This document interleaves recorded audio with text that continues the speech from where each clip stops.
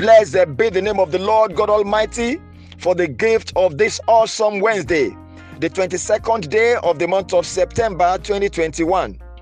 I decree and declare concerning you, today shall bring you joy. God's favor shall be upon you. Wherever you step today, the Lord shall give you for a possession in the name of Jesus Christ. I welcome you to Inspirations for today. I am live Adekunle David, bringing you live inspirationals based on God's infallible word.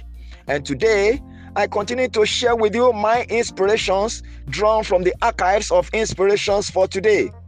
Today's subject is focused on loyalty and trust. And here are the inspirations for the day. 1. Trust is unwavering, firm belief in the reliability, truth, ability, or strength of someone. It is the bedrock of living. 2.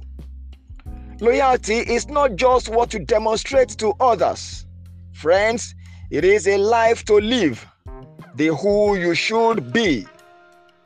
Inspiration 3.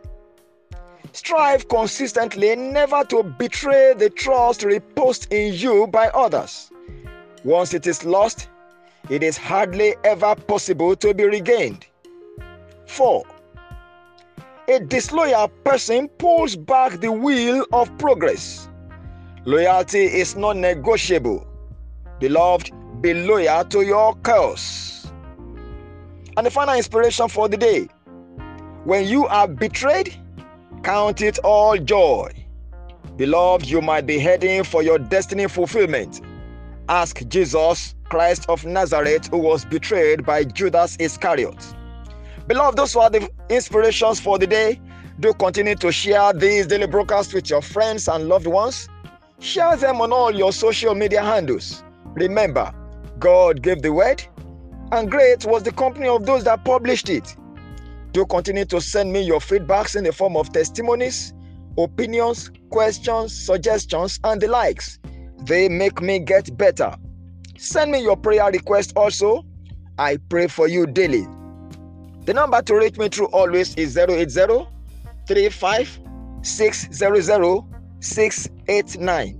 Until I come your way again tomorrow with yet another episode of Inspirations for today, I remain your friend, Life Adekunle David.